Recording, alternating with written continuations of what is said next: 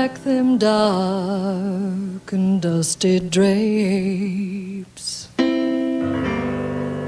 Let in some light. Tell the bellboy come and get my trunk, 'cause I'm leaving here tonight. Well, I've packed my... Hello, everyone, and welcome back to a new episode of Meryl Streep in the Movies with Zachary Scott Johnson and Meryl McNally. I'm Zachary Scott Johnson. On today's episode, Meryl and I discuss Meryl Streep's 2009 film Julie and Julia, one of the most enjoyable films in Meryl Streep's filmography. Please check out Meryl McNally's theater company, which is Neverland Theater Company based out of Roswell, New Mexico.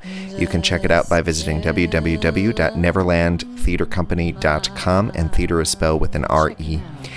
You can check me out online at www.zacharyscottjohnson.com, and Scott only has one T, or check out my YouTube page, which is The Song a Day Project, all one word squished together, The Song a Day Project. Meryl McNally made us an Instagram account. If you visit us at Meryl Streep Podcast, there you'll find us. You can also send us an email at merylstreeppodcast@gmail.com with any questions or concerns. We're ready to start the show. In the floor, so take down my suitcase. Hey everybody, and welcome back to a new episode of Meryl Streep in the Movies with Zachary Scott Johnson and Meryl McNally. How are you this morning, Meryl McNally? I'm excellent. How are you, Zach? I'm good. What have you been up to / what have you been watching since last we talked? It hasn't been quite as long this time. I know. What have I been watching? Well, no surprise, I saw the new Star Wars movie. Oh, how was it? I don't know. I mean, some of it is so cool because the director, Rian Johnson, turned the franchise on its head and sort of threw away sort of tired plot points and you know, is pushing the story forward, which is really, really cool. And, you know, Adam Driver is pretty amazing.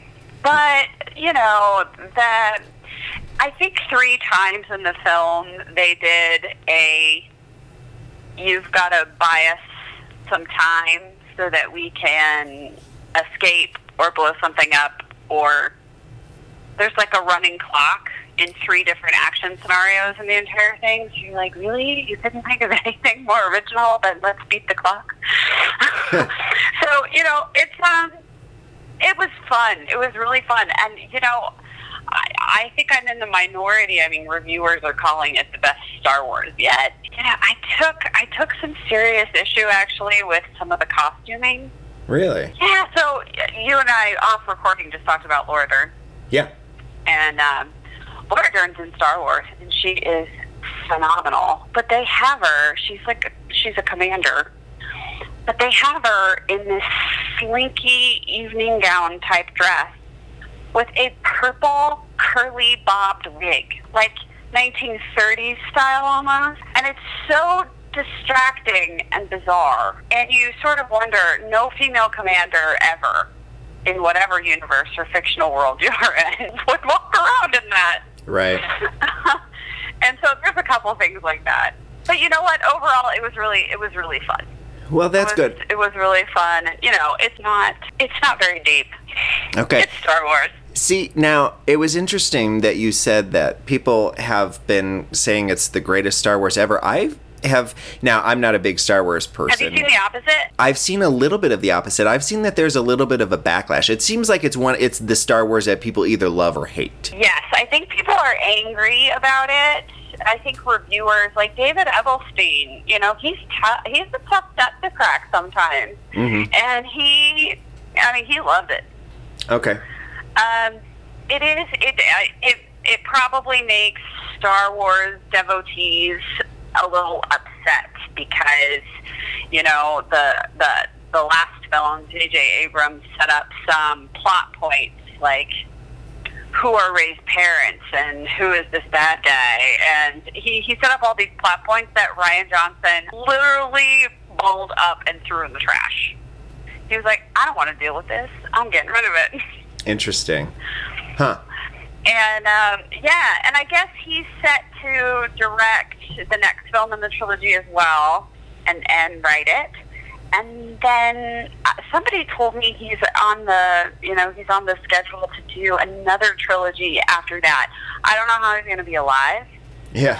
But I think it's in good hands. I mean, they basically I think it's in good hands. He pushed the story forward. I think they basically used this film to set up the next one, which Sure. makes sense in a trilogy. Sure. Yeah, the middle movie in a trilogy is always kind of in the trickiest spot, probably, because it's, it doesn't have the exposition that the first one does, and it doesn't have the climax that the third one does. So it's always figuring out, how to make that one work. Usually the middle one is kind of the darkest one. Was that true of this? Yeah, it's definitely darker than the first one. Okay. It came out 2 years ago. Yeah, I would say that. Okay. I would say that's a true statement. I mean, we'll see what happens with the next one. The only thing that I have to go on, of course, is social media. And actually, it seems like I don't remember when the first one of this trilogy came out. What was that? That was just 2 years ago, right? 2 or 3 years ago. And there must have been a thing where people were like giving away stuff on social media, because I had a million friends who were just saying the same thing, like, don't spoil the new Star Wars if you see it. Let's give each other, a week or two to see it before we start talking about it on social media. And so I don't really know what people's, either pros or cons about the movie are, but it just, again, it seems like people I have seen people who just absolutely loved it, and that was as much as they said about it, and then other people who did not. And that one is more of like, I've seen articles, talking about how there was a backlash about this one. Yeah. And so it's kind of interesting to see where it's going. I don't know. And it certainly does not seem like it's in any... When I say backlash, I don't mean to imply that this is a disaster of like the early 2000s trilogy. Like, this is in a whole other level of like not that, But interesting. Well, have you seen anything besides the new Star Wars?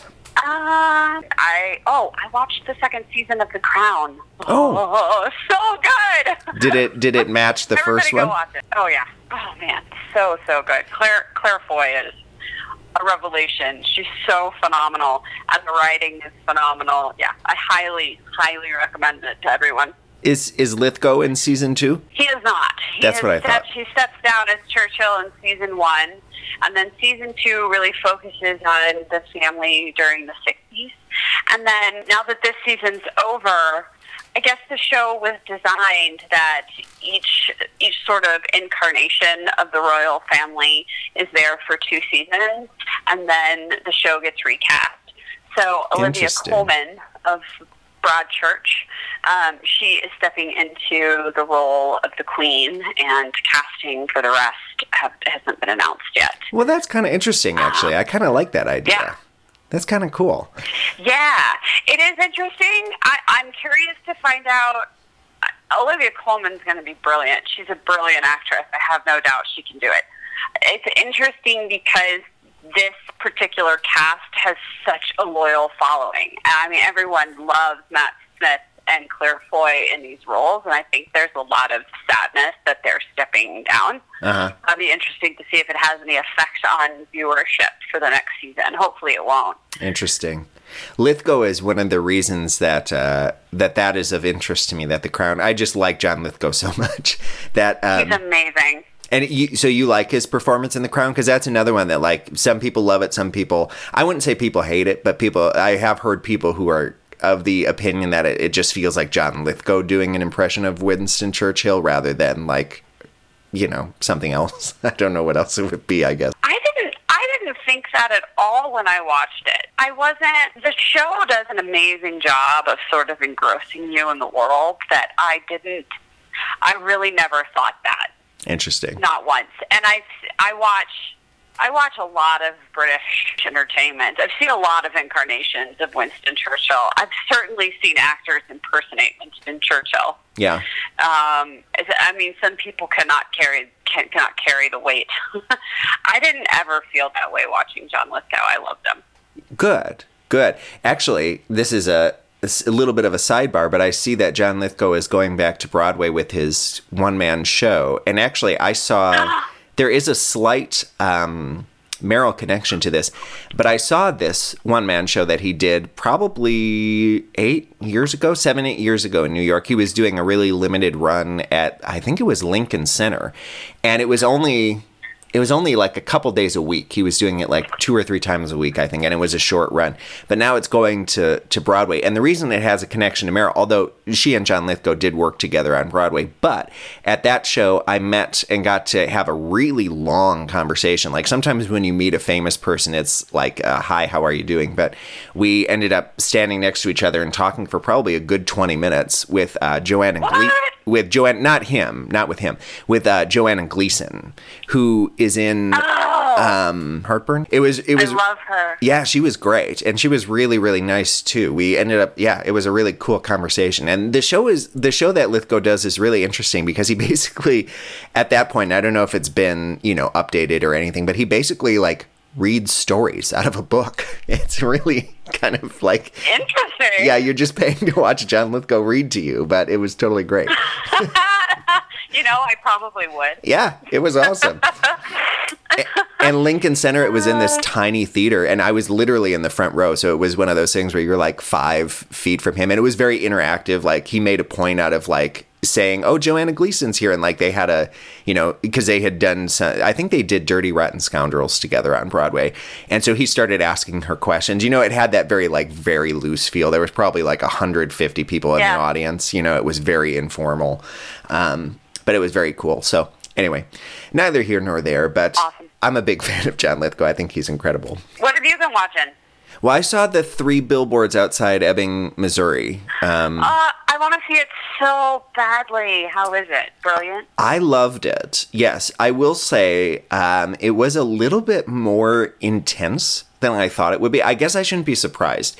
If you know Martin McDonagh, who's the both director and the writer of this, Meryl and I, because we come from theater backgrounds, know his theatrical work, which is just about as dark as it can be. But I don't know, the way this movie was marketed, it made it seem like kind of like a Fargo-ish black comedy. And actually, Fargo has its moments of intensity too. But it was pretty intense, this movie. Not in a, like, I don't know. There were just some things that I was really surprised by, but it was very, very good. It's just you have to be ready for a Martin McDonagh piece. Right. The Queen of Lebanon. Right. He's intense. And actually, it was kind of interesting too, because again, most of the marketing has revolved around Frances McDormand's performance, which is, of course, amazing. There's nobody like her. I don't know. I want to talk about something in a sec, but the supporting performance from Sam Rockwell, to me, it's interesting that he's being nominated in a supporting role category for all these awards, because he's kind of the lead of this movie. That's interesting. I mean, he's probably got as much screen time as Frances McDormand. And his character, like her character, I won't give anything away plot-wise, but her character has a small arc, but essentially she's the same in the end as where she was in the beginning. And his character takes a major arc. Wow. I love him. He's really great. He's very underrated. I mean, I think it's... he at least stays below the radar. Right. Put it that way. Right. This is... I guess I can't remember off the top of my head who else is looking strong in the supporting actor category for awards, but I don't know. It almost seems like they do this every once in a while. Actually, Viola Davis, we talked about this last year. She went supporting actress in Fences when arguably it could have been a lead actress. I think another really famous one is Jennifer Connelly in A Beautiful Mind. There are lots of instances. Right, because as a supporting... You're almost guaranteed the win just because it's such a monumental feat. But yeah, he's great. I really liked the movie. It was just darker than I thought. It was intense, but it was very good. It was extremely well written. Frances McDormand, Sam Rockwell, Woody Harrelson are all just incredible. You should know what you're kind of walking into. Actually, hopefully I'm not being insufferable by saying this, but on that same trip that I saw John Lithgow, I also saw Frances McDormand in a play. I saw her and Morgan Freeman in a play. And Oh, wow. I was walking outside the theater afterwards, and the two of them were leaving. And I did not, I wasn't in line with the autograph people. It just happened to be leaving right at the same time that they were. They must have just, walked out. And so there were a lot of people there, wanting autographs, and they just kind of walked by each of them. Morgan Freeman shook some hands, but he didn't sign anything. And Frances McDormand was right next to me. And so I asked her, I can't remember if I asked her if she would take a picture with me or if I asked her to sign the playbill. But she grabbed my face. She touched my cheek and she said, what did she say? She said, "Honey, I don't sign anything, but you are so cute." And then just walked away. So Frances McDormand grabbed my face, and I feel good about that. That's a good story. Yeah, it's almost better than if she had signed. I would love to take a picture with her, but I don't know. I'm not much of an autograph person. It doesn't really mean that much to me to have somebody write their name down. But I like it, but it's not a huge thing for me. And so I like the fact that she touched my face more than she would have signed an autograph for me. But anyway, what was I saying about Frances McDormand. Okay, so do you feel like she's being typecast at all? You know what? That's a really good point. I hadn't really considered it. I don't feel like she's been on my radar lately, but yes. She's kind of been stuck, and I don't know if it's by choice. Maybe she likes these kinds of roles, but she kind of plays the I don't give a shit, tough as nails, don't mess with me, sassy, super intense person for a while now. And I kind of wonder what it would be like to see a softer Frances McDormand. I don't know. I'm not suggesting that she would be. I'm sure she's capable of it. I'm sure she's done that before. I'm not thinking of anything in particular, but, I don't know. The last time I remember, I was actually really surprised to see her in Something's Gotta Give as Diane Keaton's sister. Oh, yeah. Yeah. Yeah, I mean, I was like, oh, hey, Frances. I just thought it was so sort of, because you do usually see her in those tough roles or more character, more strongly character-driven roles, her iconic performance in Fargo. Right. I've got to tell you the saddest story about Three Billboards. It's not that sad. Okay. Dramatic. So, Roswell. No, none of these movies come to Roswell, or if they do, it's very late in the game. But it's very unusual that something like Three Billboards would come to Roswell. And I don't know what possessed me, but I got on the movie showings in the middle of last week, and it was a Tuesday, and Three Billboards was playing at one of the movie theaters here in town. And I was so excited. I texted my friend and I said, "You and I are going to see Three Billboards tomorrow after I finished work." And, I usually don't go to movies in the middle of the week because I'm kind of busy. Yeah. I'm cutting out time because I'm going to do this. So he texted me in the middle of the day. He's like, "So what time are we going?" And I get online to the movie times and it's gone. It has disappeared. And I swear, I don't know if because it was a Wednesday. Usually times change over on Thursday, not on Wednesdays. Right. I don't know if it's because of the Christmas holiday, if they were showing the movie for a hot second and then took it down, or if I made it up in my head because I was just wish fulfillment. I don't know, but it was gone, and I did the slow motion. No. Oh, that is sad. It was so sad, and the only thing left was, I don't know, nonsense.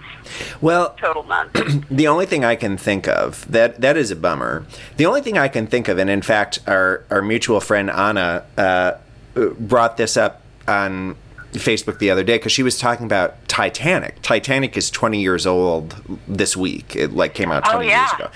And I noticed that the movie theater closest to us, the same one that I went to see Three Billboards, was playing Titanic. It'd been playing Titanic for 3 weeks.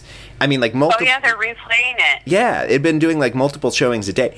And then there was another theater that I looked at that was showing... I mean, I can't remember what the movie titles were, but it was old, not old movies, but it was movies that came out like 10 years ago, 15 years ago. And it seems like what a lot of movie theaters are doing, and it makes sense, and I understand that, like, movies, it's a business, like, they're trying to get people to come in, and I get all that, but they're replaying really popular stuff at the expense of movies like Three Billboards Outside Ebbing, Missouri. And again, I get what they're doing. It's a business. They're trying to stay in business, but it is frustrating because it's hard sometimes to find theaters that are showing movies like that. Lady Bird, luckily, has become super popular, so that's playing all over the place. But there are other ones. Still not here. Really? Oh, wow. It's been playing here for a long time. I bet you Lady Bird doesn't come here. I'll have to wait for it to go to rent. Wow. It's been playing here a while. Yeah. I've every week I'm like, okay, I'm going to go see it in the middle of the day on this week, and then it just doesn't happen. But yeah, I don't know. There are a lot of these movies that just aren't making it. So I don't know. It's a little bit frustrating. Yeah, it's kind of a bummer when you have a strong interest in film to be in a community that really can't sustain bringing those kind of films. Right. And listen, I'm talking about like a first world problem here, if you can even call it a problem. But it is nice, when you live in a small community like I do here. Right. It's one of your only outlets, and so it would be really nice to have like a movie theater that brings that kind of stuff. But right. It's okay. God bless Netflix. God bless Netflix. Well, this is a good transition to because we're talking about our awards season stuff. There's a lot of news regarding The Post. Guys, there's so much, and there's just so much Meryl Streep news. Yes, we have got a packed episode. We're gonna get to all of it, but let's start with the positive stuff, which is that most recently, The Post was nominated for 6 Golden Globes, including Best Performance by an Actress for Meryl Streep, Best Performance by an Actor for Tom Hanks, Best Director Steven Spielberg, Best Picture Drama. That's a big deal. Best Screenplay for Liz Hannah and Josh Singer, and Best Original Score for John Williams. The film also was the winner of the AFI Best Picture of the Year, or the Movie of the Year, which kind of went under the radar, but it won the AFI Best Movie of the Year, which I think is a pretty big deal. Fantastic.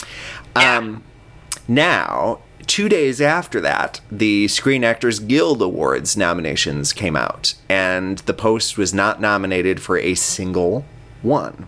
And the same category that Meryl had been nominated in, Judi Dench took her place for, I can't remember what Judi Dench's movie is called. I'm very anxious to see it, though. It looks really good. Is it Victoria and Abdul? Yes. Is she nominated for that? Yeah. Yes, and it looked very good. I think other than that, the actresses were the same. It was just Judi Dench had taken Meryl's spot. And so when I saw that, my first thought was, okay, so they went with Judi Dench over Meryl Streep. And then I saw that Tom Hanks wasn't nominated for Best Actor, and the film itself wasn't nominated, and Steven Spielberg wasn't nominated. And so I have a theory here. This did not... I think the SAG Awards, people don't really talk about quite as much as like the Golden Globes and the Oscars. Like, I haven't seen... No, but it does... There are a lot of correlations between who goes on to be successful at the Oscars and who gets nominated and wins at the SAG Awards. So, it was an interesting snub, if we're going to call it that, just for Oscar purposes. It's sort of... Yeah. Makes it the Wild Wild West. It totally was. So, Meryl, have you ever been in the Screen Actors Guild? No, I have not. I've not either, but I have friends who are. And so I actually have in my... Oh, you know what? I'm not legally supposed to say something, so I'm not going to say it. Let's just say that members of the Screen Actors Guild are given screeners of movies. This is true. Right. This is true. Yes. I'm not suggesting that any of those have found their way to me because the people after they watched them didn't want them anymore. That would totally not be what I'm saying right now. Okay. So I'm following. I would never, ever say that. And I would never take them. No, I would never do that. That would just be a violation. And why would I want to be a part of that? But anyway, so they put out screeners most of the time. Now, it has been interesting because some movies over the last couple of years in particular, instead of sending out screeners of DVDs, which a lot of the films still do, but some of them send out like links to watch the movie digitally. They'll send out like a code so that you can watch it one time or something. So my guess is that maybe they just didn't do screeners or links for this movie. I don't know, because it seems strange to me that this film wouldn't have been nominated for anything. This seems like there was such a limited amount of time. It really wasn't out for very long. That as well. Yeah. So that's my theory there, is that I just don't think people saw it because it's not out yet. All these other movies are out, and the ones that aren't, I think like there are a couple that are coming out this week. Shape of Water, I think, comes out this week. Yeah. There are a couple other ones that like it would be hard to say for sure that people saw them, but I think maybe, I don't know, because it's a Steven Spielberg movie that isn't really coming out until January, maybe they were protective about it and didn't want it released. That happens sometimes, where like they don't want a movie floating about. They don't want screeners out there. That wouldn't surprise me with the Spielberg camp. They're so secretive and protective. Yeah. For sure. Yeah, it's strange. It is strange. I'm curious to see what happens during award season because of it. Yep. It's very, very interesting in combination with the other news we have to talk about. Right. Today, which is, correct me if I'm wrong, was wearing black to the Golden Globes did Meryl Streep sort of spearhead that? I didn't know anything about that until this whole Rose McGowan thing started. So actually, I don't know. Right. I don't feel like I can talk intelligently about that. I don't know. So what I do know is that actresses, and the names that have been mentioned are Meryl Streep, Emma Stone, and others, are planning to wear black gowns to the Golden Globes in silent protest of sexual harassment and assault and the issues that are happening in Hollywood right now. If anybody's been following this scandal, very early on when the Harvey Weinstein scandal broke, Meryl Streep came out and said, I didn't know anything about this. Rose McGowan at the time basically called foul and said, there's no way you didn't know. And Rose McGowan was one of Harvey Weinstein's victims. When the Golden Globes black dress campaign kind of got out there, Rose McGowan sort of unleashed her wrath on social media, calling out, in particular, Meryl Streep for doing this silent protest, calling her a hypocrite for working with Harvey Weinstein, and that wearing a black gown to the Golden Globes wasn't going to do anything or have any impact. And it's been very interesting to watch the unfolding of that. Amber Tamblyn, who has been quite vocal in this process about her own experiences with James Woods, she came out and basically said, Rose McGowan, let's not attack other women. Right. We're all doing what we can. Right. And Meryl Streep released a statement in response to Rose McGowan that said, listen, she doubled down. She was like, I didn't know. It is possible that there are actors out there that didn't know, and I'm one of them. Right. And within 24 hours of that statement, an anonymous artist has posted posters all over LA, large blown-up photographs of Meryl Streep and Harvey Weinstein together, and a red block over Meryl Streep's eyes that says she knew. Yeah. So she's taking the heat right now, for sure. And what do you think about all of it? Yeah, I think it's bullshit. I think a lot of ridiculousness is coming out. There are a couple other things from Meryl's statement that I thought were interesting.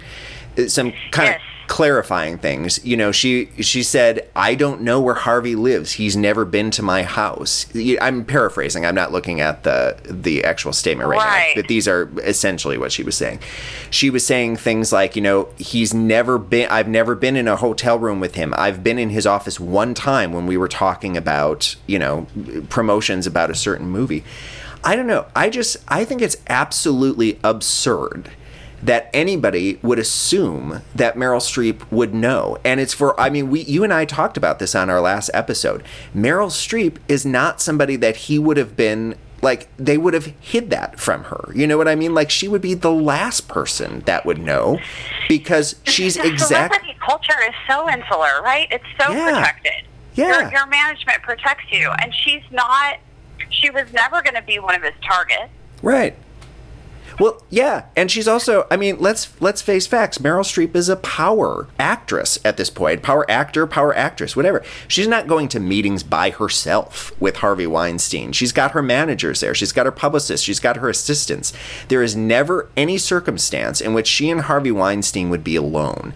And the other side of this is, like, anytime that Harvey Weinstein would have done something inappropriate to somebody else, why in the world would Meryl Streep be witness to that?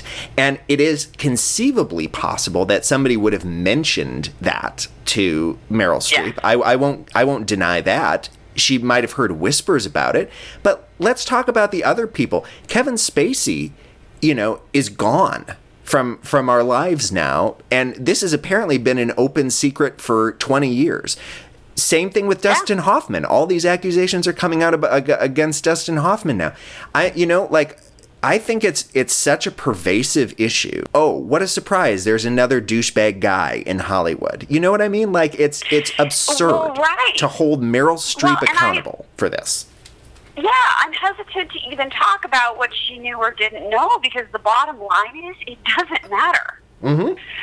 What is Meryl Streep solely responsible for Harvey Weinstein? Right. Could she have really affected any real change by being the sole person to speak out against him? Right. Like, why does that fall on her shoulders as an actress as opposed to all the men that let it ride for so many years? Yeah, no kidding. I mean, I think it's unnecessary focus and wrath on essentially the top of the top of the female actress, you know, the female actor pyramid, and I think it's completely unnecessary, and it's distracting. Yeah. And also, everyone does what they can do. Like, women, every woman has the right to decide how they're going to speak out, when they're going to speak out, if they're going to speak out, and if they can't, they can't. And if all somebody can do is wear a black dress in solidarity at an awards ceremony, that's great. Right. That's fine. Right. If you can't do more, you can't do more, because it's so personal, and it's so emotional, and it's so difficult that everyone just has to deal with it in their own way. And I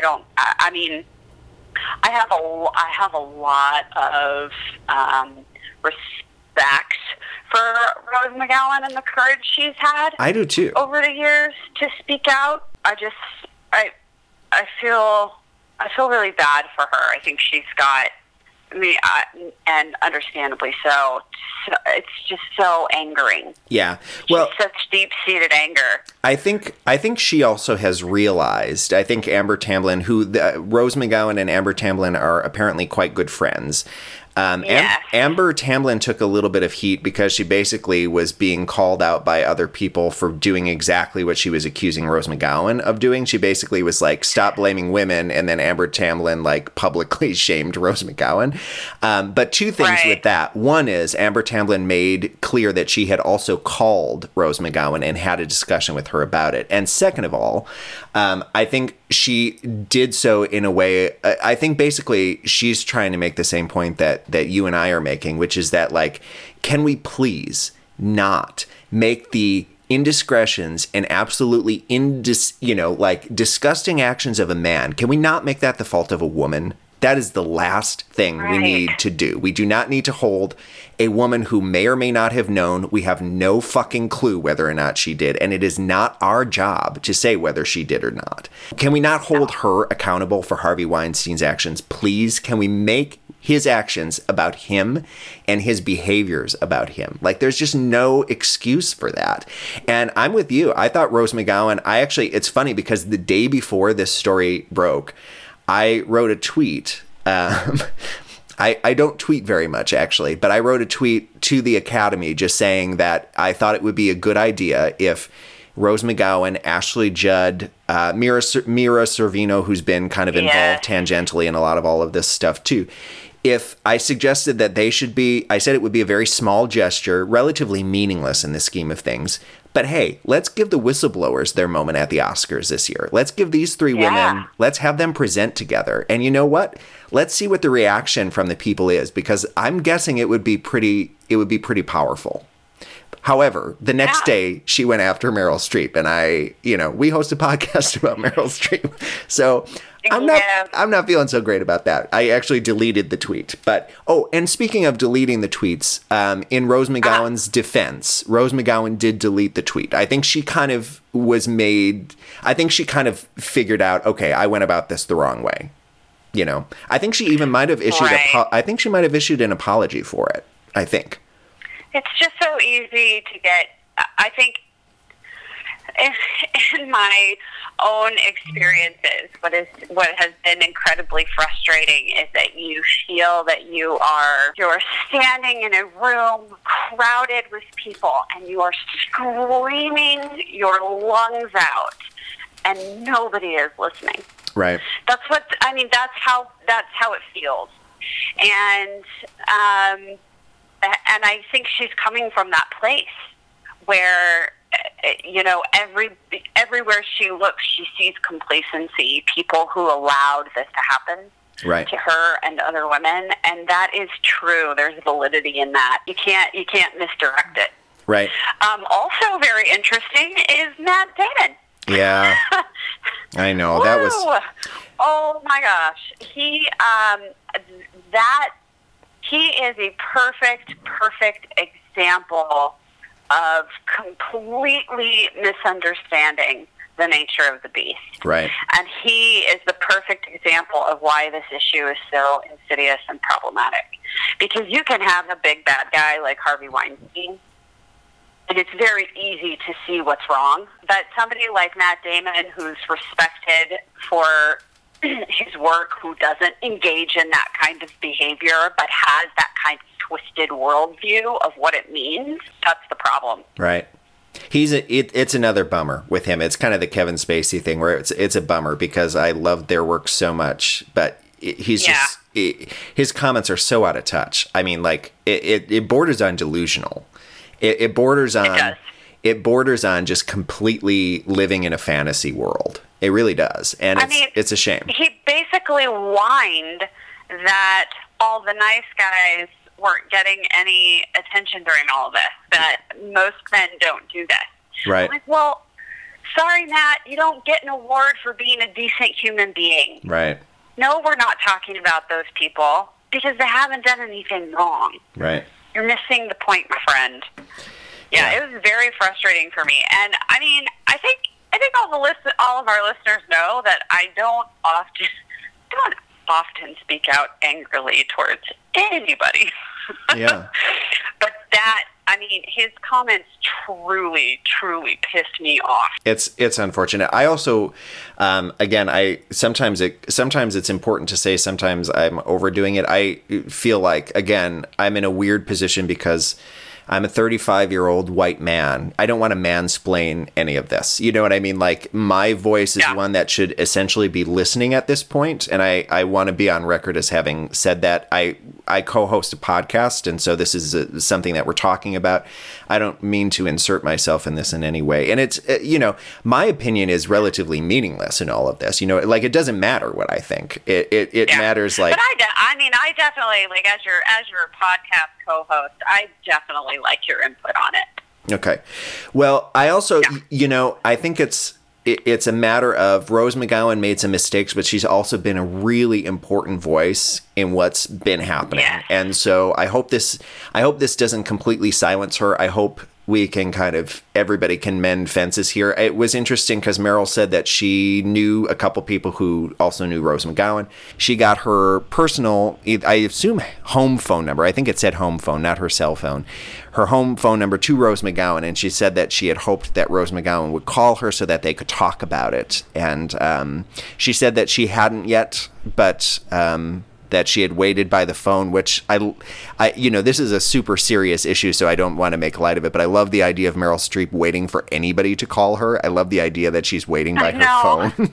But that's what she said, that she waited by her phone all day for Rose McGowan to call her. So hopefully, I don't know, hopefully they'll get to chat and patch things up. It sounds like Meryl's not really holding a grudge on this. It sounds like she understood where Rose was coming from and just didn't want to be part of it, probably. I don't know. Yeah, I mean, for somebody who stayed so far out of the tabloids and the limelight for so long, yeah, I can't imagine this situation is entirely comfortable for Meryl Streep. I mean, she's never been a figure of controversy to my knowledge, has she? Not until the Trump thing. Right. Until about a year ago. Globes last year sort of marked the beginning. Yeah, interesting. It's of her coming up in the media more. Yeah, so I can't imagine after a long, full career and being able to keep your personal life really under wraps that this is extremely comfortable. Yeah. It wouldn't be comfortable for anybody. No. On her. So. Well, and to be called out like that, I mean, we've been dwelling on this for probably long enough, but to be called out like that is probably a bit much given the circumstances. Yeah. But I also wanted to say, we kind of went hard at Matt Damon, and of course it was just announced that his father passed away, so one really has nothing to do with the other, but I can't imagine he's listening to this either, but condolences, that's a sad thing too. He's a person, he made a mistake. That's a terribly sad thing. Yeah. And I was definitely harsh on Matt Damon. Well, not the only one. It just happened. I mean, it's sort of like Rose McGowan. Yeah. No, and who knows what was going on with him personally when he made those comments. And, right. Well, I won't say any more on Matt Damon. Yeah. I condolences to him and his family, though. That's awful. Yeah, it's too bad. Well, let's move on. So before we have one last thing, we're taking our sweet time getting to Julia and Julia, not because we don't want to talk about it, but because there's just a lot of stuff. The Mamma Mia Here We Go Again trailer dropped this week. Uh-huh. So I've watched it. Have you watched it? I have watched it. What were your thoughts on this? I was surprised. How so? Because I knew the entire cast was coming back, with the exception of maybe Dominic Cooper, and I was pretty surprised that how obvious it was that Meryl Streep's dead. Yeah. And that she's only in flashbacks, which tells me she probably had limited filming time available. Yeah. So my guess is she's not in it as much as I originally thought. And I'm going to tell you, I think it looks pretty awful. Yeah. Oh, really? Interesting. Yeah, I do. I mean, I love the cast. I love Lily James. And if anyone can pull it off, I think she probably can because she's lovely. Yeah. I think I'm sort of wondering if, sort of echoing what I'm going to say about Julia and Julia, I'm wondering if, the flashback portion will be more solid than present day stuff. I don't know. What did you think? Did you think the polar opposite? No, I didn't necessarily think the polar opposite. Now, remember, and for anybody I feel like a broken record a little bit because this is probably annoying for people who do listen to the podcast, but for anybody who this is their first episode of listening to our show, I'm quite open and on the record about not being a big musical theater person, even though I am an actor and, have done my fair share of musical theater. It's just not really my thing. And Mamma Mia is not my favorite. I can appreciate it for what it is, and I think it's one of those performances, much like the movie we're going to talk about today, where she seems to be having a really good time, and I love that. But it's just overall maybe not my favorite. And no, but I also had low expectations coming into this. Yeah. I was on the record as soon as it was announced saying, I don't know about this. And I'm still on the fence. Yeah. I'm not saying I want it to fail. I don't want it to fail. I actively want it to be great. And I think there are some interesting things. I think Cher being a part of it is kind of interesting, but I'm with you in that it really, to me, from this first trailer, and only from the first trailer, looks like Meryl Streep is not much of a part of this at all. And she's the reason I would see the movie. So if she's not in much of it, then it's just not something I'm going to be. But it's fine. I don't know. Who knows? We have to wait and see. Yeah. You really can't tell. I mean, they used... they used music from the previous film, so it's not really clear what music is going to be in it, and it's difficult to use in the trailer anyway. Right. Like they could, do a full musical number, and we'll just have to wait and see. I'm skeptical, though, and I'm with you. I mean, never, ever, ever do I want a movie to fail. I was always rooting for you. Yeah. Yeah. So we'll hope for the best, and, if it's not, she doesn't have very many... She doesn't have very many embarrassments on her filmography. So if this happens to be the one, she's made it longer than anybody else without having really like a complete dud. I think even the ones that are like really low on our lists, I wouldn't be embarrassed about. I wouldn't be embarrassed about being in House of the Spirits or Before and After. It's just not everything about them worked, but it's just... it's not a complete failure. Right, and she is consistently impeccable, so... Absolutely. And I have a feeling that she'll be good in this, too. I don't think the problem's going to be with her performance at all, so... No. The release date for it is July 20th of next year, 2018. Mary Poppins Returns is also coming out next year on Christmas Day, so we're guaranteed to have... Super excited about that. Yeah, see, and I'm curious about that one. When the first trailer drops, I'm going to be curious to see how big her role in that is, too. I'm suspecting maybe not a huge role in that either, but not... No. Yeah, I think it's probably just a fun thing, whatever she's doing. But so she'll be in... Technically, The Post is coming out this year, although it's not going to be available for most of us to see until January. So really, it'll be like a 3 Meryl Streep movie year next year, which is pretty exciting. That's exciting, especially for us. Yeah. Oh, yeah, especially considering this has been a no Meryl Streep movie year. So. Right? Keep churning them out, Meryl. Yeah. Yeah, like I say... so we can keep doing our podcast. Yeah. Like I say, The Post is technically this year, but we won't be able to until next year, so that's that. Well, that's as nice a transition as we can make into Julie and Julia, which is the reason we're here to talk today, the 2009 film of Julie and Julia. Meryl, do you want to give us the plot synopsis rundown on this one? This one should be fairly straightforward, actually. Sure.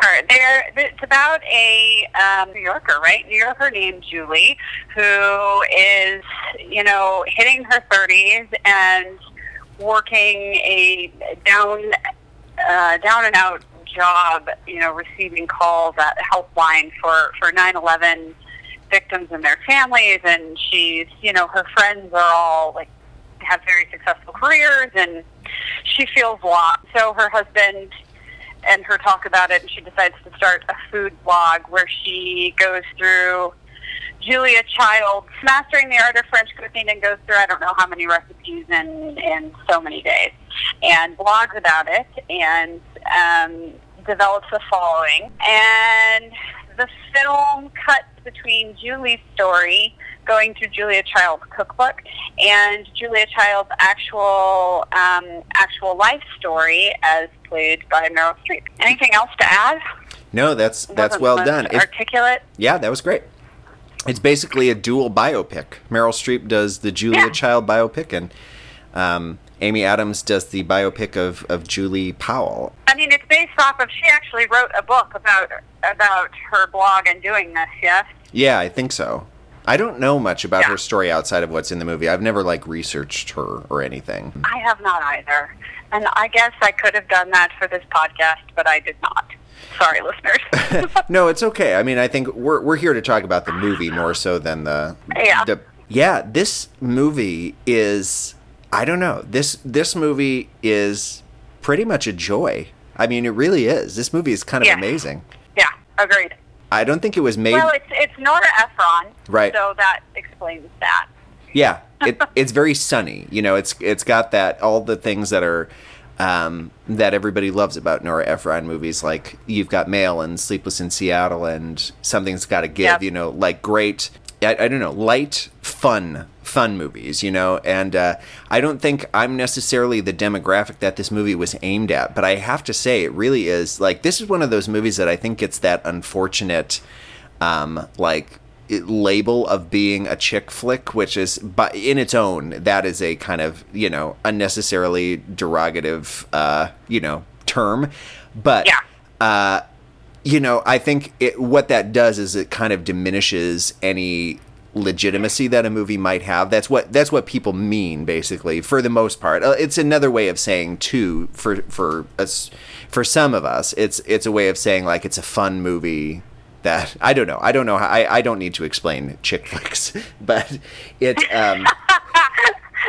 I'm not being very articulate about this, but what I'm saying is this movie has that. But it's sort of a romanticized. That's what the definition of a chick flick is, right? A sort of romanticized, female-oriented story that they think men won't enjoy. Yeah. Right. And that's the part that I have, well, two parts about that I have an issue with, but the last part is the idea that men won't enjoy it, because really it's such a fun movie. I mean, like, her performance is so good in this, and it's just so joyful. It's so good. And it's so soulful. It's so good. It's just like a joy to watch this movie, and her performance. She is just amazing in this movie. Yeah, I have to tell our listeners that I finally went and found my ranking. And I, without a doubt, like, I didn't even have to look at the list. No, her performance in this movie is ranked number one for me. Is it? And I was surprised by that. Yes, I was not expecting that, because I saw this movie, in 2009 when it came out. Uh-huh. And I remember loving the Julia Child storyline with Meryl Streep. I didn't so much love the Julie storyline with Amy Adams. Right. And so I came out of the movie being like, and so rewatching it, I knew I was going to enjoy it because I remember it being a fun movie. But I was just, when you're watching it specifically for Meryl Streep and that's your focus, and it's obviously ours with this podcast, I was so blown away by the nuance. Oh, I know. And you're right, the joy, just the pure joy. And it's not, how easy, in any lesser actress's hands, it would be a caricature, because how do you do Julia Child? Yeah, she was so over the top, and this was not that at all. Well, I mean, honestly, I'm not exaggerating when I say, in the hands of another actress, this movie could have been a complete disaster. Truly been a disaster. A disaster. It could have been awful. And the fact that this is, I'm with you. I don't have this number one on my performances list, but I do have it number two. And it also surprised me. To be given something like this, it's almost amazing that this movie came to be in a weird way, because I think just the idea of doing biopics on larger than life people like Julia Child, like, how do you do that without it being... Yeah. I mean, it is really remarkable that this was even a coherent movie, because Julia Child is just so hard to emulate and impersonate without it being a ridiculous impression. I mean, Meryl Streep, I think there were some people who kind of, again, like she gets nominated every year, and I think some people kind of took umbrage with that because this was, a quote unquote like light movie. This is as amazing a performance as she's ever given. I mean, truly, this is unreal. Yeah. She almost, I mean, yeah. This is the year, maybe I'll bring it up. This is the year that the Academy Awards, this is the category Best Actress. These were the nominees. So Meryl for Julia and Julia. Gabri Sidibe, I don't know how to say her name. Gabri Sidibe for Precious. Carey Mulligan for In Education, which I actually really like that performance a lot too. Helen Mirren for The Last Station. That's kind of a out there pick. And Sandra Bullock for The Blind Side, which she was the one who won that year. And it was a little bit of the like, it's Sandra Bullock's year kind of thing. And I know The Blind Side was a very popular movie, even though there were, it's a little bit of the white savior. Actually, not a little bit, it's a lot bit of the white savior. Yeah. But, Yeah. you know, I don't know. I don't know if I've actually ever seen The Blind Side, to tell you the truth, but I don't know. I know that that's what happens some year. Is like, oh, it's Sandra Bullock's year. This is the way it's going to be. But I don't know. Meryl Streep and Julia. I think I think it'll be interesting when we do The Iron Lady, because, you know, if you look at like what should have given her third Oscar, should it have been The Iron Lady or should it have been Julia and Julia? I think is a legitimate question. Well, I almost feel, you know, the Oscars does that thing where, you know, they kind of go with the trend or what's popular, and then somebody who they feel should have gotten it, who didn't get it that year, they make up for it the year after. Right. So, you know, Russell Crowe, what did he win for? Gladiator. He won for Gladiator. Yeah. But the year before, he had lost out for, was it The Insider? I think it was The Insider. It was either that or L.A. Confidential, but I don't think he was nominated for L.A. Confidential. I think it might have been... I think it was The Insider. Which was a great movie, by the way. The Insider, for anybody who hasn't seen it, is amazing. Yeah. Oh, it's phenomenal. And then, you know, Renee Zellweger, she didn't get it for Chicago. Yeah, so then for Cold Mountain. Which might be one of the... Oh, yeah, don't even get me started on Cold Mountain. Woo! How that one made it to the Oscars, I do not know. Well, there's always... yeah, so they do that a lot. Yeah, there's always some surprises. There's always like one or two people that you look at and it's like, well, wait a sec. And actually, like I just said, I'm looking, and Helen Mirren was nominated for Last Station, but so was Christopher Plummer for supporting actor for that movie. So I guess the Oscars like that movie more than... I guess I didn't dislike that movie, but that seems like kind of a surprise to me. But I don't think I've seen it. It's just such a great performance by Meryl Streep. It's just such a great performance. It's not the greatest movie she's ever been a part of, and I think one of the things that you were saying is something that is a very, very popular opinion, which is that a lot of people love the Meryl Streep side of the story and really strongly dislike the Amy Adams side of the story. And I don't think it is necessarily just about Amy Adams and like her performance or anything. I think it's, I don't know. Do you have any thoughts on that? On why that is? I get the feeling watching it that Amy Adams wasn't entirely comfortable with it or was stressed or something, because there's something very contained. And that may have been in the direction that they wanted to have, you know, somebody the polar opposite of the larger-than-life Julia Child. Right. Who connects with Julia, you know, through her cookbook and you know, finds some joy in life. And I who am I to judge anybody's, you know, choices or performances? But it just felt so contained to the point where it made me uncomfortable. Interesting. Like, it wasn't that I was bored; it's that I feel uncomfortable. For instance, there's a scene where she's in her kitchen talking to herself as she makes a recipe. And I don't know about you, but I've been there. I've been in my kitchen talking to my cookbook, and when you're alone, you're almost cartoonish, right? Yeah. Like, you're not keeping a lid on it. You're not contained. Like, you're a total loony bin because you're talking to your cookbook by yourself.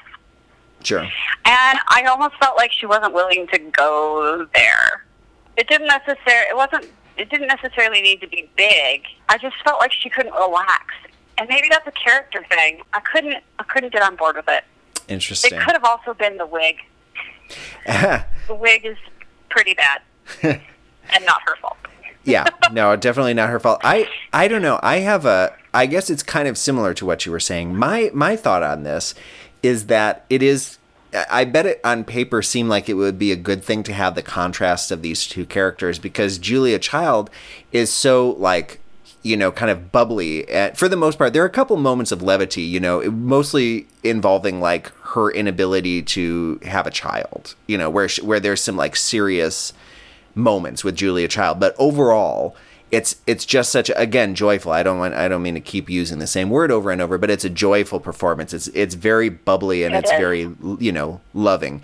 And Amy Adams is playing that character who's just like dissatisfied with everything and like trying to find her place in the world. And like, I think we can all relate to that, but at the same time, that's not the most enjoyable and like fun thing to watch, because it's like, it's watching somebody fail 10 times before they like figure it out and make it work.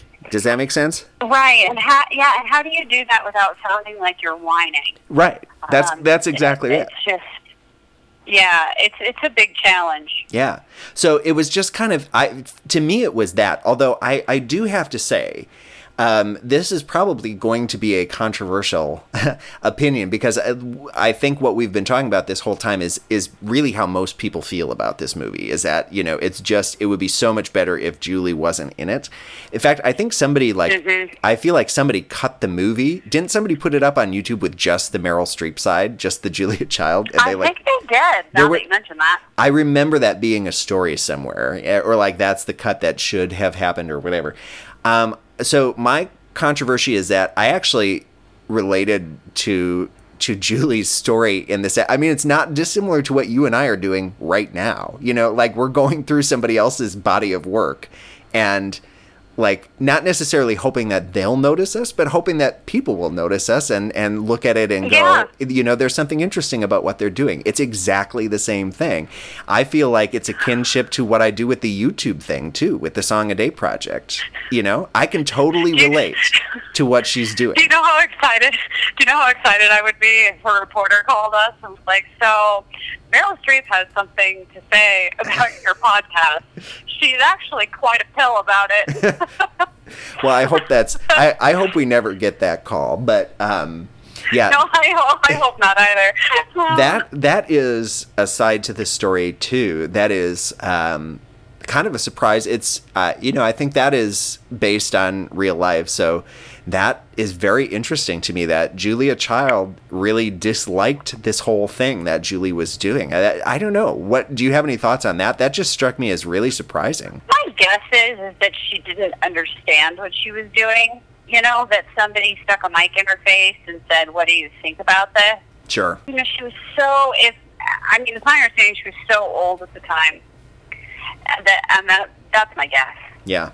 Is that it was just a lack of understanding of what she was doing. Yeah. And also, you know, you get older and you get set in your ways, and you know, it happens. Yeah. I don't know. Even that moment where, you know, it's I don't know. I don't know if this is spoiler. If you haven't seen this movie and don't want a minor spoiler, it's not a big spoiler at all, but just skip like 2 or 3 minutes ahead from here. But the scene at the end, you know, when Julie takes the picture, you know, she goes to that museum that has all of Julia Child's things, and she stands underneath the portrait of Julia Child and then gives her the butter. Like, again, talking about things that could have been cliche, like I totally, that got me. Like I thought that was such a cool moment. And again, in the hands of lesser actors, I think that moment doesn't work and becomes laughable. But I think it was a great moment in this movie. I really do. Yeah, I agree. The movie really does have some wonderfully inspired moments, and the cast is wonderful. I do have to give a shout out to the men in the film: Stanley Tucci, Chris Messina, fantastic. Stanley Tucci in particular. Yeah. Seriously, his chemistry with Meryl Streep is unmatched, and they are so charming together. Yeah, they really are good. It's so sweet. It's so tender. Killed me. Yeah, you can tell there's a lot of genuine affection there. Yeah. Interestingly, I think I knew this at the time, but I had since forgotten it. Stanley Tucci was not nominated for this movie, but he was nominated that year for supporting actor for The Lovely Bones. So he was, you know. Oh. Yeah, which it's been a while, but wasn't he the bad guy in The Lovely Bones? Yes. So. I have not seen it, but I do believe that he played the bad guy. Yeah, it's like a creepy. My recollection. Yeah, I don't remember it very well either, but like the creepy something. I don't know. Yeah, I was really surprised by how great this was, and there is some hope to it too, because like this is somebody who started from like nothing. Her only blog reader was her mom for a while, and then just it happened to catch fire. And I think that, I mean, obviously this is based on not one true story but two true stories, but that happened for this person, for Julie, and her life has never been the same since. And it's just kind of amazing that can happen to somebody. It's a good reminder to like not, if you have something that you want to try. Like, don't, you never know. Like somebody might notice it, and somebody else, you might inspire somebody else. And I don't know, there's something really great about that, I think. Yeah, anything done with passion and love, it can't go wrong for you. Yeah. One of the most remarkable things to me about this movie is, I think it's probably talked about all the time with this movie, but how tall they made Meryl Streep seem. It really is. I know. It's like magic. It's astounding. It is magic. And Jane Lynch is her sister. Yeah. Oh my God, they're a hoot together. Yeah. So funny. Yeah. They employed quite a number of tricks to make that all happen. They like lowered a lot of like countertops and I think chairs and things to kind of give the perspective of being taller than it was. And oh yeah, she wore high heels, and they used like forced perspective camera lenses. They obviously did it the right way because it looks legitimate. It doesn't look staged or fake at all to me. The art of filmmaking totally astounds me. It's amazing that people can do that and even have the concept in the first place. Right. Like if I were directing a film or like in charge of the art department, which I'm not for a reason, and somebody said, "Hey, we need to make this person look taller," I'd scratch my head and be like, "Well, I don't know how to do that." How do you make somebody taller? Yeah. Right. I mean, the creativity and the skill of people behind the camera is really phenomenal. And really, that film is beautiful. Yeah. Especially the Julia Child portion. I mean, it's just eye candy, the whole thing. And Nora Ephron's films usually are, but I feel like this one in particular is beautiful. Yeah. This is Meryl's third collaboration with Nora Ephron. Nora Ephron was the writer of Silkwood, which is one of the ones that I'm most anxious for us to get to, as well as me too. Yeah, as well as Heartburn. So this is the third time, and this, of course, she directed as well. So yeah, they had worked together a few times. The late great Nora Ephron, who really truly, like she's another one who, for the most part, doesn't have black holes in her resume. With a few exceptions. She did a movie called Lucky Numbers with John Travolta and Lisa Kudrow. That's not particularly loved, and a movie in the film version of Bewitched with Nicole Kidman and Will Ferrell. Neither of those is particularly well liked, but everything else is just kind of classic at this point. Yeah, I think she had a hard time with the critics. I think with some of her lighter fare. Yeah. Which I think was undeserving in some instances. I do too. Yeah, she wasn't. It's the same thing where it wasn't being taken as seriously because a lot of times it was women's stories. You know what I mean? Like that was what she was interested in, was telling women's stories. And well, I hate this idea that there's no depth or skill in comedy and bringing people joy. Right. It just kind of blows my mind. I mean, every once in a while, the Academy will toss out a nomination for a comedy, but it's so difficult to get the timing right, and it really is a hard. I mean, comedy is so difficult, and it doesn't get its due. This idea that it's got to be serious to be art is just nonsense. Right. Yep. No, I'm totally with you. It's a debate that goes back for actors. I mean, there are some of our most amazing, film actresses and actors, and for that matter, theatrical actors. Although I feel like when it comes to awards, I feel like the Tonys are better than that. Actually, that's one of the reasons too that I don't know. I'm not even really that huge an awards show person at this point, but like to me, I think the most fun one is the Golden Globes. And Oh, it is because everybody's drinking. well, that too, but also they have the different categories. They have the drama category and they have the comedy Yeah, or that's musical. true. And It's that broader. yeah, it is broader, and you get to see. Speaking of, actually, so Meryl was nominated for an Oscar for this, which she lost to Sandra Bullock, but she did win the Golden Globe for Best Actress in a Motion Picture, Comedy, or Musical. Not surprising. For this movie, and the movie itself was nominated for Best Motion Picture, Comedy, or Musical. And she was nominated and won a few other things as well. She was nominated for a variety of things, but she did win the Golden Globe for Best Actress in a Comedy for this. So it's that idea too of I don't know, the Golden Globes are just better about including all kinds of movies. And every year there's stuff like Get Out, which is kind of, where do you put a movie like Get Out? And they went in the comedy category, which is somewhat controversial this year. That was a mistake. Bothers me. Yeah. Do you have favorite scenes from this movie? Basically, every time she talks about food, my God, she's hilarious. Yeah. What are your... So as of right now, no, I don't have a favorite scene because I can't remember them well enough. Basically, any interaction she has with Stanley Tucci brings me so much joy. I'm automatically in a good mood. Yeah, I have two. I think I think the scene in which she gets the letter from her sister after her sister gets married and she's she finds out that she's pregnant. That scene is so amazing because she, it's that she's so devastated, but at the same time, what she's saying is, I'm so happy for her. Like, it's just such a tender, there are layers in that moment, there are layers in that scene that are just, to play happy and devastated at the same time is just a really tricky thing to do. And she just does it with so much grace and so much ability, it's amazing. The other favorite scene is actually relatively early in the movie, in Julia Child's side of the story, where they're in a restaurant and Julia Child is talking about, basically trying to find her purpose. And it's, it's that pretty famous scene where he says, what do you like to do? And she says, I like to eat, Yeah.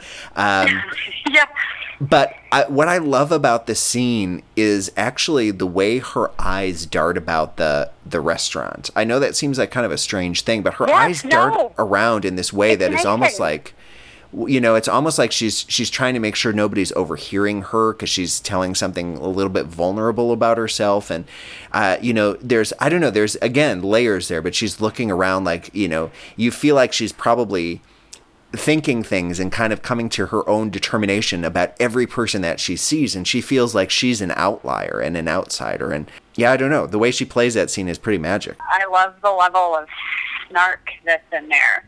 She's she's this kind, larger than life, welcoming woman, but I think it's prevalent in those cooking class scenes where she's taking the professional level course. Right. She'll have these moments when she's rolling her eyes at the instructor or, giving somebody the side eye. Right. And I identify with it so much. You have those moments where you just roll your eyes at the person who's talking to you. Yeah. But it also incorporates what you're talking about, where she feels like an outlier. Right. That sort of frustration that she can't quite be, one of the boys in the cooking class, or can't quite fit in with the wives of other politicos. And it's so brilliant. Yeah. Everybody go watch it right now. It's so good.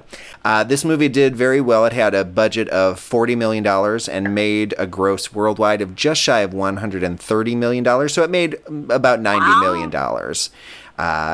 Not a bad payday. Not bad.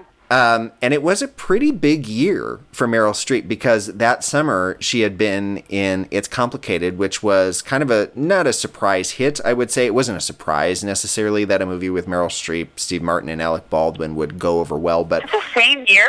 Yeah.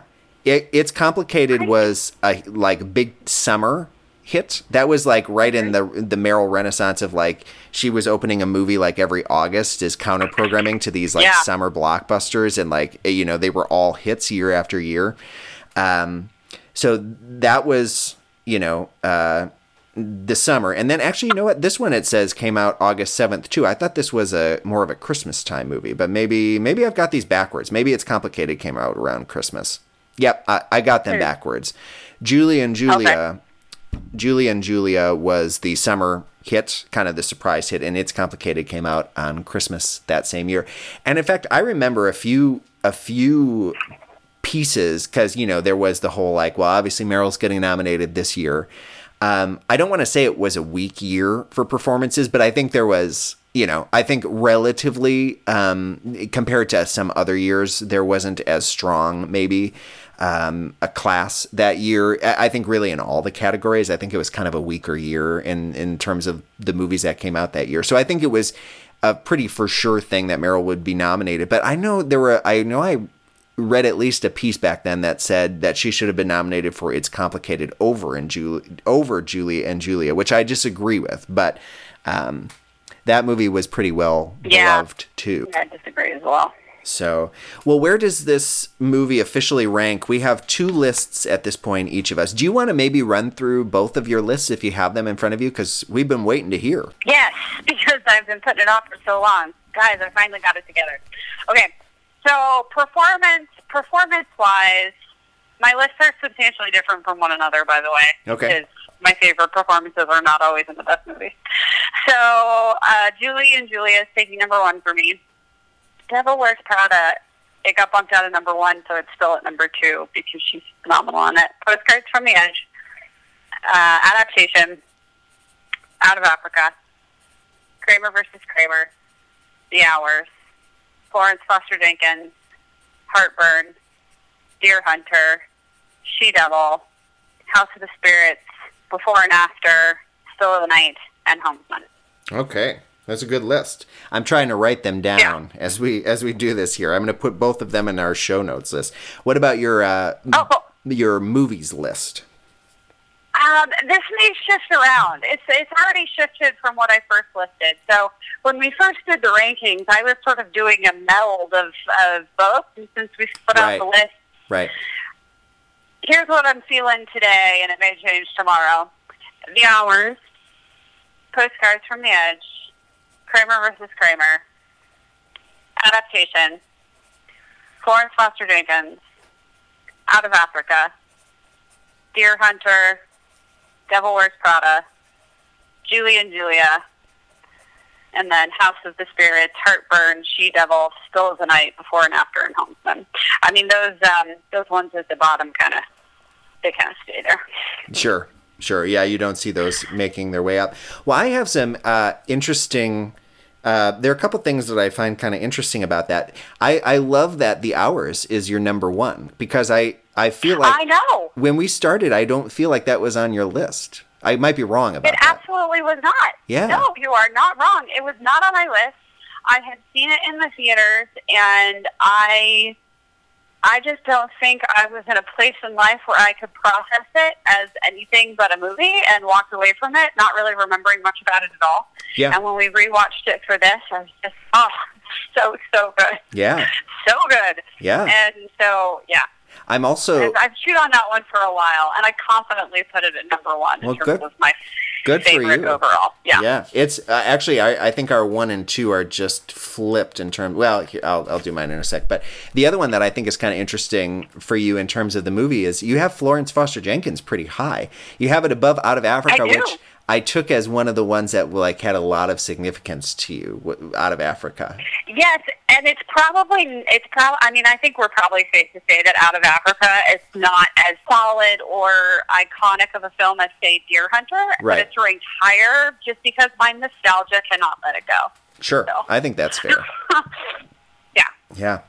I'm putting these pretty high too. I'm putting Julie and Julia number 2 on my performances list. I have it right behind Postcards from the Edge. Postcards from the Edge is still my number 1 performance, which I don't know. I feel like that might be controversial if it's still there at the end. It won't be there at the end because I'm sure Sophie's Choice and probably Silkwood will knock it down a few. But it's just, anyway, Julie and Julia is coming in at number 2 right now. And I have it, let's see, 1, 2, 3, 4, 5, 6. I have it number 7 on my list for movies. So in between Postcards from the Edge and Devil Wears Prada. I have it just above Devil Wears Prada. I think you have Devil Wears Prada one below. Oh, no, you have it right above. On movies or on movies, you have it right above. Number 2 in performances. Yeah. So we're just... 8. It's, we're just flipped on those on 2. movies. Yeah. What's your number 3 in performances? So I have Postcards from the Edge, Julia and Julia, and then The Hours. I love her performance in The Hours. Okay. It's just so tender. And then Devil Wears Prada, which is a pretty iconic performance. So, Yeah. Very. we're getting there. All right. Well, that was great. It was good to chat about that one. I'm really glad we talked about that one. I have to say, I have one last thought on this one, which is that we did our last episode on the House of the Spirits, which we were talking about had kind of a surprising 6.9 out of 10 ranking on IMDb. And the more I look at that, the more I have questions about that, because this movie... Wait, what's the ranking on IMDb? For House of the Spirits, the ranking on IMDb is 6.9 out of 10, so almost a 7. Okay. For this movie, Really? it's an That's even kind of 7. high. It's very high. That's what I'm saying, is this movie gets a 7. 1 point difference on IMDb between House of the Spirits and this.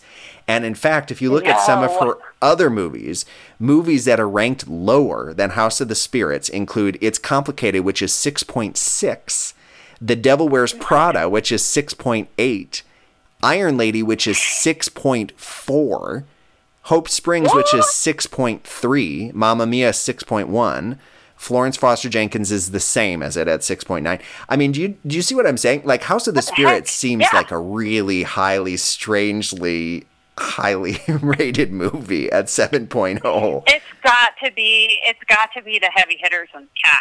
I guess so, yeah. I never used Rotten Tomatoes, but... Or maybe people are a sucker for an epic? Yeah, I don't know. I don't know. The Metascore for this one is 66, which I that one basically just takes the, critic scores and kind of disregards the, the, what do we call them? The average people, the rest of us. It takes out our opinions. Layperson? Yes. They don't care what we think. So the House of the Spirits, the Metacritic for that one is, I don't think it gives it. It doesn't give us. That must have been before they were doing that. So never mind. Yeah. So the Metacritic is a pretty good number. I think that's pretty good for that movie, but yeah, it is what it is. So, well, great. So let's see. Did we already talk about what we were going to do? I forget if we did that. Did we do that early in the episode, what we were going to do next? Yes, we did. Okay. We already talked about it. All right. So then we have our remaining 2 segments here. Actually, we really only have one segment because I realized after we had done the episode last week and then confirmed when I was editing it that we didn't choose a 6 Degrees person this time. We just both forgot about it completely. So we did not do one.